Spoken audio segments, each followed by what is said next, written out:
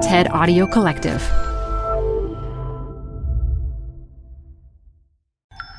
This TED Talk features professor, lawyer, and author Nita Farahany, recorded live at TED Salon, The Next Wave 2018.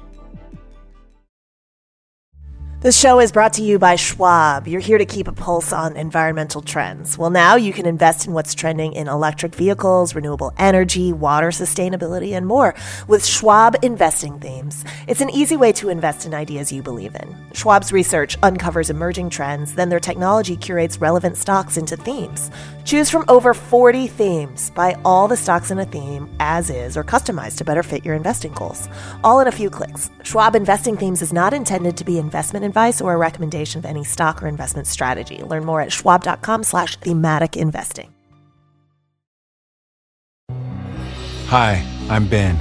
I suffer from a condition called writer's block. It strikes when I'm at work. That's why I choose Canva Magic Write. It works fast, generating text in seconds, thanks to AI. Common side effects include increased productivity, compliments from coworkers, feelings of satisfaction. Now I can say bye-bye to writer's block. Ask your boss if Canva Magic Write is right for you at canva.com, designed for work. Canva. In the months following the 2009 presidential election in Iran, protests erupted across the country. The Iranian government violently suppressed what came to be known as the Iranian Green Movement, even blocking mobile signals to cut off communication between the protesters. My parents, who emigrated to the United States in the late 1960s, spent substantial time there, where all of my large extended family live. When I would call my family in Tehran during some of the most violent crackdown of the protest, none of them dared discuss with me what was happening. They or I knew to quickly steer the conversation to other topics. All of us understood what the consequences could be of a perceived dissident action. But I still wish I could have known what they were thinking or what they were feeling. What if I could have? Or more frighteningly, what if the Iranian government could have? Would they have arrested them based on what their brains revealed? That day may be closer than you think. With our growing capabilities in neuroscience, artificial intelligence, and machine learning, we may soon know a lot more of what's happening in the human brain. As a bioethicist, a lawyer, a philosopher, and an Iranian American, I'm deeply concerned about what this means for our freedoms and what kinds of protections we need. I believe we need a right to cognitive liberty as a human right that needs to be protected. If not, our freedom of thought, access, and control over our own brains and our mental privacy will be threatened. Consider this. The average person thinks thousands of thoughts each day. As a thought takes form, like a math calculation, or a number, a word, neurons are interacting in the brain, creating minuscule electrical discharge. When you have a dominant mental state like relaxation, hundreds and thousands of neurons are firing in the brain, creating concurrent electrical discharges and characteristic patterns that can be measured with electroencephalography, or EEG. In fact, that's what you're seeing right now. You're seeing my brain activity that was recorded in real time with a simple device that was worn on my head. What you're seeing is my brain activity when I was relaxed and curious. To share this information with you, I wore one of the early consumer-based EEG devices like this one, which recorded the electrical activity in my brain in real time. It's not unlike the fitness trackers that some of you may be wearing to measure your heart rate or the steps that you've taken, or even your sleep activity. It's hardly the most sophisticated neuroimaging technique on the market, but it's already the most portable and the most likely to impact our everyday lives. This is extraordinary. Through a simple wearable device, we can literally see inside the human brain and learn aspects of our mental landscape without ever uttering a word. While we can't reliably decode complex thoughts just yet, we can already gauge a person's mood. And with the help of artificial intelligence, we can even decode some single-digit numbers or shapes or simple words that a person is thinking or hearing or seeing. Despite some inherent limitations in EEG, I think it's safe to say that with our advances in technology, more and more of what's happening in the human brain can and will be decoded over time. Already, using one of these devices, an epileptic can know they're going to have an epileptic seizure before it happens. A paraplegic can type on a computer with their thoughts alone. A US-based company has developed a technology to embed these sensors into the headrest of automobiles so they can track driver concentration, distraction, and cognitive load while driving. Nissan, insurance companies, and AAA have all taken note. You can even watch this choose-your-own-adventure movie, The Moment, which, with an EEG headset, changes the movie based on your brain-based reactions, giving you a different ending every time your attention wanes. This may all sound great. And as a bioethicist, I am a huge proponent of empowering people to take charge of their own health and well-being by giving them access to information about themselves, including this incredible new brain decoding technology.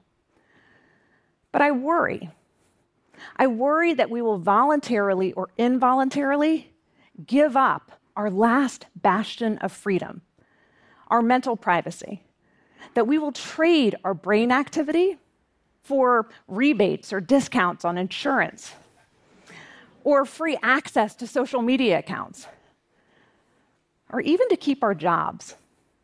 In fact, in China, the train drivers on the Beijing-Shanghai high-speed rail, the busiest of its kind in the world, are required to wear EEG devices to monitor their brain activity while driving. According to some news sources, in government-run factories in China, the workers are required to wear EEG sensors to monitor their productivity and their emotional states at work. Workers are even sent home if their brains show less than stellar concentration on their jobs or emotional agitation. It's not going to happen tomorrow, but we're headed to a world of brain transparency. And I don't think people understand that that could change everything. Everything from our definitions of data privacy to our laws to our ideas about freedom. In fact, in my lab at Duke University, we recently conducted a nationwide study in the United States to see if people appreciated the sensitivity of their brain information. We asked people to rate their perceived sensitivity of 33 different kinds of information, from their social security numbers to the content of their phone conversations, their relationship history, their emotions, their anxiety, the mental images in their mind, and the thoughts in their mind. Shockingly, people rated their social security number as far more sensitive than any other kind of information, including their brain data. I think this is because people don't yet understand or believe the implications of this new brain decoding technology. After all, if we can know the inner workings of the human brain, our social security numbers are the least of our worries. Think about it. In a world of total brain transparency, who would dare have a politically dissident thought? Or a creative one? I worry that people will self-censor in fear of being ostracized by society, or that people will lose their jobs because of their waning attention or emotional instability, or because they're contemplating collective action against their employers. That coming out will no longer be an option because people's brains will long ago have revealed their sexual orientation, their political ideology, or their religious preferences well before they were ready to consciously share that information with other people. I worry about the ability of our laws to keep up with technological change. Take the First Amendment of the US Constitution, which protects freedom of speech. Does it also protect freedom of thought? And if so, does that mean that we're free to alter our thoughts however we want? Or can the government or society tell us what we can do with our own brains? Can the NSA spy on our brains using these new mobile devices? Can the companies that collect the brain data through their applications sell this information to third parties? Right now, no laws prevent them from doing so. It could be even more problematic in countries that don't share the same freedoms enjoyed by people in the United States. What would have happened during the Iranian Green Movement if the government had been monitoring my family's brain activity and had believed them to be sympathetic to the protesters? Is it so far-fetched to imagine a society in which people are arrested based on their thoughts of committing a crime, like in the science fiction dystopian society Minority Report? Already in the United States, in Indiana, an 18-year-old was charged with attempting to intimidate his school by posting a video of himself shooting people in the hallways. Except the people were zombies, and the video was of him playing an augmented reality video game, all interpreted to be a mental projection of his subjective intent. This is exactly why our brains need special protection. If our brains are just as subject to data tracking and aggregation as our financial records and transactions, if our brains can be hacked and tracked like our online activities, our mobile phones and applications, then we're on the brink of a dangerous threat to our collective humanity. Before you panic, I believe that there are solutions to these concerns. But we have to start by focusing on the right things. When it comes to privacy protections in general, I think we're fighting a losing battle by trying to restrict the flow of information. Instead, we should be focusing on securing rights and remedies against the misuse of our information. If people had the right to decide how their information was shared, and more importantly, had legal redress, if their information was misused against them, say to discriminate against them in an employment setting or in healthcare or in education, this would go a long way to build trust. In fact, in some instances, we want to be sharing more of our personal information. Studying aggregated information can tell us so much about our health and our well-being. But to be able to safely share our information, we need special protections for mental privacy. This is why we need a right to cognitive liberty. This right would secure for us our freedom of thought and rumination, our freedom of self-determination, and it would ensure that we have the right to consent to or refuse access and alteration of our brains by others. This right could be recognized as part of the Universal Declaration of Human Rights, which has established mechanisms for the enforcement of these kinds of social rights. During the Iranian Green Movement, the protesters used the internet and good old-fashioned word of mouth to coordinate their marches.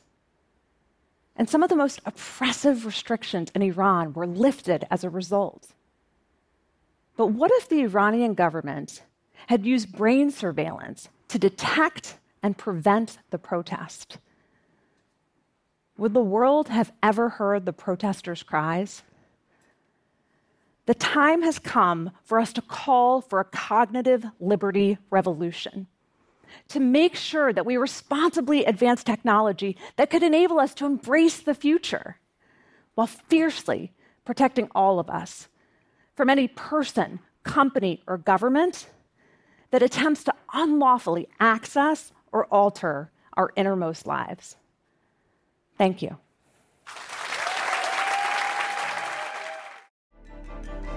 For more TED Talks, go to TED.com.